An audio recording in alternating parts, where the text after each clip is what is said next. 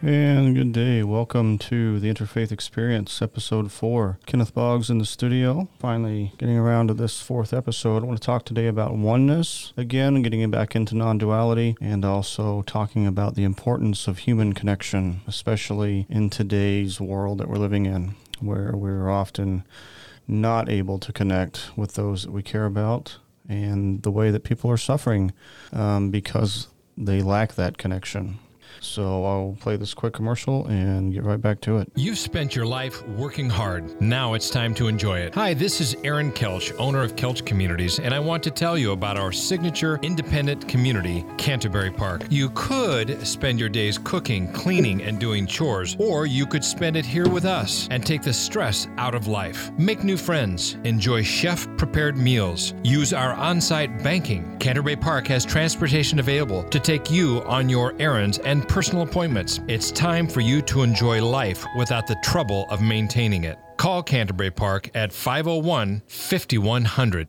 All right, we're back in discussing non-duality and oneness. And again, we talked about that. I think I talked about that in the first episode, recognizing our oneness with all of creation. There are a number of teachers who have woken up to this truth. The church has been slow to do so, but it's always had its mystics. And because I come from a Christian background, that's predominantly where I go to when I talk about these things. But at the same time, I want to be open to all faiths and all traditions. What I've found in my study of religions is that every tradition has its orthodoxy. It's people that stick to the dogma and the doctrine and the tradition and the liturgy, and that's all they're wrapped up in. And then every tradition has its mystics. You look at Islam within Sufism, Rumi and Hafiz. Christianity has its mystics like Meister Eckhart and Julian of Norwich and Teresa of Avila. The Eastern Church has this tradition of hesychasm within the Orthodox tradition. People who practice the Jesus prayer, for instance. You have the Quakers. You have mystics within all traditions. The Jewish Kabbalah. Buddhism has its mystics as well, but Buddhism doesn't talk so much about God and that sort of thing. It's more about focusing on the self and reaching enlightenment. But it's traditions, particularly Tibetan Buddhism, maybe has some mystical traditions to it. We have the traditions of the Bodhisattva in Mahayana Buddhism, focusing on someone like Kuan Yin, who I mentioned last time, Jizo, the Bodhisattva of travelers and of children. And so, Hinduism has its mystical tradition as well. And what these... And every religion does, really. But what these teachers and gurus and ascetics have done is they've woken up to this realization that we are actually God experiencing itself on the planet. And actually all of creation is God. And I've mentioned Father Sean O'Lara in the past and how I take a lot of my kind of guidance from him and his teachings. And he, too, as an Irish mystic, he has woken up to the realization that really all of life is an emanation and a creation of God. For him, God is not a creator like the church has traditionally taught, where God speaks creatio ex nihilo, creation out of nothing. He literally speaks things into existence. They don't exist before he speaks it. For Father Sean, and what I've come to accept and believe, too, I think, is that God manifests and emanates life from within God's self.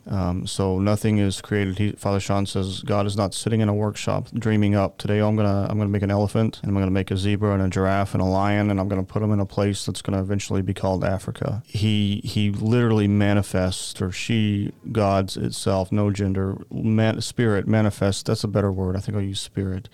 Spirit manifests from within itself, all out into the cosmos, and literally becomes creation itself and becomes all of life. Of course, the church has pushed back on that, so that's panentheism, and you can't do that, you can't teach that. But the mystics have always come back and said, you're missing something here. You're missing the oneness that we all actually are. I saw a friend posted yesterday on her Instagram this picture of someone looking down into the water, and she's had written up there, "You are that." And I've had some experiences in the last week where I literally experienced God within myself as myself. There was this moment where the small me disappeared and the higher self came forward. And you hear a lot of talk about the higher self these days, as more and more people are waking up to the reality of who we actually are, as this is what it means to be made in the image of God. I asked that question a few podcasts ago. What does it mean to be made in the image of God? And what I've come to discover is that Spirit has manifested in this world as me and as each of us, each of you. And when you recognize that, when you have that experience of complete oneness with all that is, then the suffering ends. There's no one to suffer. There's only consciousness. There's only conscious awareness. So anytime that I have gone through what St. John of the Cross calls the dark night of the soul, which I've experienced a lot in the last number of years, there's that sense of emptiness, that I'm apart from God and God's separate from me and I can't reach him. But when I turn within, that's where God is actually encountered. And I started reading through the Gospel of Thomas again, which Christians will push back on. That's a non-canonical text. You can't do that. But there's many things that Jesus taught that are not in the New Testament. And even John says at the end of his Gospel, if all of Jesus' sayings and teachings and everything he did were written down, the world itself could not hold the books that would be written. So in the Gospel of Thomas, Jesus, it's a list of 114 verses that are just sayings of Jesus. There's no narrative there. There's no story. And he's just recording, Thomas is just recording the things that Jesus said. And I wanted to read a few of these verses that really talk about, first of all, Thomas got it. We call Thomas Doubting Thomas, but I heard someone recently who said Thomas was actually the one that listened to Jesus when he said, when the kingdom is over there, or behold, the Messiah is over there, don't go out there and look, because that's not where it is. The kingdom is within you, and the kingdom is all around you, and the kingdom is spread out upon the earth, but people don't recognize it. Why is that? Because God has hidden God's self within each person, and that is really the fall, I think. It's our inability to recognize who we actually are and the power that we are. I've seen this manifest this week in a number of different ways. My higher self, the soul self, is wanting a particular thing, and it's being reminded of that thing on a regular basis. That's been going on, kind of confirmation of me that it's time for me to move in that direction. I'll talk about that in a few weeks, but when we tap in and recognize who we are as spirit and as our higher self, a whole world can then begin to manifest, and we can really create the reality that we want. And this is why I think some people are really successful in life, because they have a particular mindset and they really, really manifest what's there. So this first verse from the Gospel of Thomas, verse 13, Jesus says to his disciples, "Compare me and tell me whom I am like." Simon Peter said to him, "You are like a righteous angel." Matthew said to him, "You are like a wise philosopher." Thomas said to him, "Master, my mouth is wholly incapable of saying what you are like." Jesus said, "Your master, because you have drunk, I am not. You have become intoxicated from the bubbling spring of living water which I have measured out." And he took him aside and spoke 3 words to him. When Thomas came back to his companions, they asked him, "What did Jesus say to you?" Thomas answered them, "If I tell you one of the words he said to me, you will take up stones and throw them at me, and fire will come out of the stones and burn you." See, Thomas got it. Thomas had the same experience that, I think it's Mahakasyapa. I forget if that's the actual Mahakasyapa, I think, is the disciple of the Buddha, who in the Flower Sutra, the Buddha is just holding up this flower in front of his audience, and he's not saying a word. He's just looking at everybody, and everybody's looking back, and they're waiting for this great, great teaching. And Mahasakyapa, if I get that pronunciation right, suddenly he smiles, and the Buddha sees that and recognizes he's got it. This is the first transmission of Zen Buddhism. It's a mind-to-mind transmission outside of the scriptures, as Zen Buddhism teaches. So what Mahakasyapa found was that he was that flower, and by extension, he is all of life, all of creation. And he got that, and he recognized that. And Thomas does the same thing. There's a Buddhist influence for sure, I'm finding, in the teachings of Jesus. There are those who teach that he went to India or Tibet and studied Buddhism and Hinduism. I don't know that he had to do that. I can be open-minded about that, but we know for sure that there were Buddhist scholars in Palestine at the time of Jesus, that they were in Egypt and Syria. You don't travel through those areas without going through Palestine. I really feel that Jesus had studied Buddhism, had either talked to Buddhist monks or had gotten his hands on some texts or something. But there is a book by Kenneth Leong called The Zen Teachings of Jesus that I'm going to be reading here pretty soon. Looking forward to that. But I'm seeing more and more of the similarities. Marcus Borg wrote a book on the parallel sayings of Jesus and Buddha. He took 100 different sayings, put them side by side, and it's remarkable how similar they are. And Buddha lived about 500 years before Jesus. But there's a definite Buddhist influence on Jesus and on early Christianity, and it's still seen in the icons and the pictures of the church. If you have eyes to see and ears to hear, Jesus used that saying a lot. So Thomas got it. He got that he was actually one with Jesus, and he's one with God. He's one with all of creation. And because of that, Jesus said, I'm not your master anymore. You've got it. You can now teach if you want to. I don't know if he said that to him, but he really could have at that point. And Thomas went on to India. And interestingly enough, Thomas went to India after Jesus died and was resurrected. Thomas goes to India and starts a church. And when British missionaries and Portuguese missionaries have showed up in India, and they're like, what is Christianity already doing here? It's because Thomas had already started the Mar Thoma Church. The Church of Thomas was already there. And those Christians get it. They get the true teachings. These are the deeper teachings. This teaching of oneness. The teachings of oneness are the solid food that the New Testament talks about. Paul talks about this. We should be eating solid food rather than drinking milk. And for too long, I think Christians have drank milk and not gone deep into the deeper teachings that are actually there of who we are. And these oneness teachings that all the mystics have discovered, Christian or not, they're all the same. And if we start eating solid food, we can begin to look into these deeper teachings that are found like in the Gospel of Thomas, and we can begin to see that we are one with all of life. And when we see that, like I said, our suffering comes to an end. There's no one to suffer. There simply is conscious awareness. In verse 50 of the Gospel of Thomas, Jesus says, if they say to you, where did you come from? Say to them, we came from the light, the place where the light came into being of itself, established itself, and revealed itself in their image. If they say to you, who are you? Say, we are its sons. We are the elect of the living Father. Of course, he uses sons there because it's a patriarchal society. But this is just as easily applied to women as men. In Christ, there is no male or female, slave or free, Gentile or Jew. It's all one. He talks about in Gospel of Thomas, when you make the two one, you'll be free.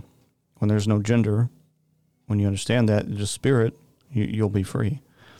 And so, interestingly, he says, we came from the light, the place where the light came into being of itself, established itself, and revealed itself in their image. This is the Logos, this is the light, the Spirit of God that comes and reveals itself within all of creation, within all of us. We're seeing a return of the Native American and the shamanic cultures and the Celtic Christianity, Celtic beliefs, pre-Christian beliefs that people are latching onto. And it's because they teach oneness, not separation. And so much of our society these days is about separation. Them versus that group, this person versus that person, this leader versus that leader. And everyone is targeted as being separate. And they do that to try to keep us at odds with one another and to keep war going and to keep politicians, fighting one group over against another. It's all to divide. The reality is that we are one, and really there's only one consciousness. It is the consciousness of God, consciousness of Spirit, but it manifests within all of us in a unique and different way. And we get to all experience life. God is actually, wanted to, what is it like to experience life as a human being? For Father Sean, he says often, Jesus isn't the only unique Son of God, that all of us are actually children of God, as Jesus confirmed that. And, God is here expressing God's self within all of us in a very unique way, and we get the privilege of living this life and enjoying it in our own unique way. And when we're afraid to be who we truly are, then our spirit suffers, and we can feel it within ourselves when we're not being honest with ourselves, when we're not being true to who we are. And the world needs diversity, and it needs people who aren't afraid to be who they truly are. And I've struggled with this, continue to struggle with it, and I'm in the process of making some moves that will open some doors and take me to actually where I want to be, instead of having to fit myself into a box and into a mold for a company that forces its employees to do that because they're afraid of people actually being who they truly are. So I'll talk about that again in a few weeks. But in verse 77, Jesus makes an interesting statement that can be made as if it's, sounds like if it's him only. But this also I think applies to everyone. I think he's speaking from the terms of the higher self that he was, the Christ self, the Logos, the second person of the Trinity, whatever you want to call it. Taoists would call it the Tao, where he says, I am the light that falls on all things. I am the all. From me, the all has gone out, and to me, the all came back. Cleave a piece of wood, and I am there. Lift up a stone, and you will find me there. Now, that could be argued Jesus is speaking specifically and only about himself. But he also says that we are gods. This does not mean that we can physically and literally create anything that we want, but because we are God, bite-sized bits of God, as Father Sean says, and as the Orthodox Church teaches, we are gods by grace, not in essence, but by grace, that we can literally manifest the things that we want to. When we recognize our oneness with Spirit, things begin to just manifest. The things that we want, our deepest self wants, will begin to manifest. It's a pretty cool process to watch, as I've discovered in the last week. And so if we are all gods, and we're all sons and daughters of the living Father, and we're all priests of God. It's another thing that Father Sean says, our incarnation is our ordination. When we recognize this, if we all truly recognize this, the systems and the institutions would begin to really crumble down. Now, we're already seeing a lot of these institutions and positions and places of power are falling apart. As women are rising up, as the divine feminine is rising up, bringing back balance to the planet, bringing healing. A lot of the male-dominated structures are falling away. The church is continuing to decline in membership because the corrupt power systems within it have been recognized, and they're being called out, and they're falling apart. So oneness consciousness is what's arising on the planet. Now, we're going to go through some painful times to get there, but the reality is that it's coming. It's already here. The kingdom of God is within you, and it's all around you. The kingdom of God is spread out upon the earth, but people don't recognize it. But when you do come to recognize it, then you're free, and there's no more suffering. There's no more fear of death. I see this all the time in my work of fear of death. It's particularly high amongst evangelical Christians. It's amazing to me how people who claim to have such faith in God's ability to heal and to restore and to raise the dead and to resurrect and give us new bodies and new life, they are the ones that I find are the most fearful when someone is dying. They are so attached, they can't let go, and they have a really hard time with the process of someone dying. Now, I get it's hard to lose someone you love. I lost my dad a year and a half ago. It's not an easy thing to go through, of course, for anyone, and I don't mean to belittle anyone's grief. But what I'm saying is that none of us actually die. It's just the body that falls away, and the spirit is released and goes on continually living, and I think gets reincarnated and comes back and lives again, and God again manifesting God's self in the world. So I've taken a more mystical track now in my Christian beliefs. I've gone through so many denominations and so many teachings, and found I've had enough of the milk. I want the solid food, and the solid food is where you wake up. It's where the suffering ends. And it's also what I've discovered in my practice of Zen Buddhism, which has really opened me up to experiencing my Christian faith in a new way. I've been reading a number of books lately by Christians who practice Zen, and they're a little farther down the road than I am, and I get really inspired by them because what they're all saying, whether this is Thomas Merton, Kim Boykins, William Johnston, Kenneth Leong, there are a number of Christians who have practiced Zen in Japan, here in the U.S., all around, and they all say the same thing. This path will not lead you to hell. Hell, it's a concept of the mind, and even our translations of hell in the New Testament they're not accurate. Jesus was not talking about an eternal place of punishment and torment. That is something that keeps us divided. When you recognize oneness, that fear of hell and death and suffering, it goes away because you realize you don't actually die. You continue to live. And everybody that's had a near-death experience comes back time and time again, and all they've experienced is light and love and a presence that they cannot describe other than saying it's just love. there's nothing you have to do to be loved. You don't have to strive to be something. You don't have to have all these accomplishments and degrees and spend all this time in ascetic practices, beating your body and starving yourself half to death like so many monastics have done throughout Christian history. You don't have to do any of that. You are already loved as you are. There's no striving after anything. You are simply a child of God, an expression of God in the world, and you are loved. And this woman, I listened to a woman the other day, she was in a coma for 34 hours, had cancer for 4 years. She went into this coma. She was aware of everything that was being said, both in the room and outside the room. She had traveled outside of her body, and she was able to witness and hear and see in a completely new way. She met her father, who had passed away 10 years before. They communicated telepathically. He wanted her to know that it wasn't her time, that she was supposed to come back. And she was like, I don't want to come back. My body is suffering. I'm in tremendous pain. I just want to stay here with you where everything is peaceful and light and there's no pain. And then he transmitted to her mind, if you go back, your body will be healed. There will be no more suffering physically. The cancer will be gone. And you can begin to live your life fearlessly because there's no fear of death anymore. There's no fear of suffering. There's no fear of eternal torment and punishment. And when she got that, she said, okay. And she came back to her body, started talking with her family. They recognized something profound had happened to her, and they did scans of her body.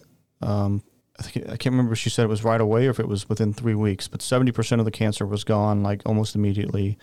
And then maybe it was the 3 weeks later, all the cancer was gone and continues to be gone to this day. I think she's still alive. I heard her on YouTube, but I can't remember her name. But it's, she had this experience of simply being in the presence of an all-abiding love. And that presence is who we are. So when we touch into that, the suffering ends. The last thing that I want to say before I wrap up here is how much people are missing human touch and human interaction and communication in this age of the pandemic, where we are being told not to go out, to stay at home as much as possible, not to go to our places of worship or do our normal events. The elderly in particular are missing human interaction. I sat with this man yesterday. I get the privilege in my job of sitting with people in their deepest suffering and hearing how they are either saddened by that and struggling with that, or how they have found joy and happiness in the midst of their suffering. So this man said to me yesterday how much he missed the days when his pastor would come and visit him. If he missed church, he'd come out and say hello and eat, maybe join him for dinner or sit and pray with him, whatever it may be. And his health has declined and he doesn't get to go to church often anymore. Of course, with the pandemic, it's very difficult to do that anyway, but, he really was like missing that human interaction. And so I sat with him for about an hour and a half, and he said to me toward the end when I offered to pray for him, like, you could have just offered to pray when you first came in, could have saved yourself a lot of time, gone on about your day. I said, yeah, but then I wouldn't know who you are. I wouldn't know anything about you. And, he was really touched by that I sat with him for that long. And I have the privilege and the ability to do that often in my work where none of the other staff members have that kind of time. So just sitting with him for that hour and a half, listening to him, trying to listen without the intention of responding, but listening with the intention of hearing, which we so often struggle with. All of us, we struggle with. We're already preparing our response to someone before they've even finished what they're saying. And we don't give people the time to really explain what they're saying. We cut them off after just a couple sentences or a few words. This happens to me often. I rarely get to really express my point of view before someone's cut me off and started talking about themselves, and that gets really frustrating. And when we're able to listen deeply to someone and be present with them, we can bring about a lot of healing for someone. And it took me a while to understand the power of presence and of simply sitting with someone and giving them space to share their story and not judging it, just coming with an open mind and really becoming like a little child and just being in wonder and awe of what they're saying. Not that I do that perfectly, because I certainly don't. But, you make an effort. And at the end, we prayed together. I held his hand, and he was crying at the end of that. And he's struggling in his faith because he's expecting to be healed of this end-stage disease that he has that doctors say there's no cure for. And his belief and his faith is that God is going to heal him. I see that a lot, really devout Christians praying for miracles that don't come. And I've struggled with why. Why is that? What's going on? the healing comes, but it may not come the way that we expect it to or want it to, and it may not come as quickly as we want it to. It may come at our death. The healing will come. The suffering will end in one way or the other. But, my point of this is, if you have the opportunity to go and sit with someone, especially someone who's elderly, who's really struggling, do that. Say a kind word to them, pray for them, hold them in your hands. Do whatever you can, because people are really suffering right now, mentally, physically. And we need it badly. We need to reestablish human connection and our ability to communicate well. And instead of letting all of these things really irritate us and set us off, we take a step back and we simply try to be present and to find joy in the midst of suffering. We can change someone's whole day, maybe change their life, just by being present for a little while. You have to be careful you don't drain yourself and take care of yourself when you do that, because I can tell you it will drain you. But if you have that chance, go and sit with someone today. Make a difference in their life. This man told me when he was working, his phone was ringing off the hook, and he would often work for free for people and just help them out. And now that he's sick and older and retired, nobody's calling him. And that saddens me. And we see this with a lot of veterans. Him and I talk, as both military veterans, how we feel lost and abandoned by the VA system or the government. And, he was pretty angry about that too. So a lot of people are feeling abandoned, whether they're older or not. The younger people are feeling abandoned. We're seeing a lot of mental health cases on the rise. People are not feeling heard. They're not being seen. They're just a number in a system, a number in a computer, and they don't matter. And God is there to say, you do matter. I'm operating within you and as you. You can be my hands and feet in the world. I think that's what we're called to be, hands and feet of God in the world, to bring healing and hope and restoration instead of adding to the suffering that's here. And if enough of us can wake up to the oneness of who we are, then we can begin to turn things around simply by our very presence. So I challenge you today, just go out there and be with someone, love them, hold them, talk to them, pray for them, do what you can. And I think you'll be blessed because of it. So I wish you well. I wish you a good day, and I'll talk to you next time.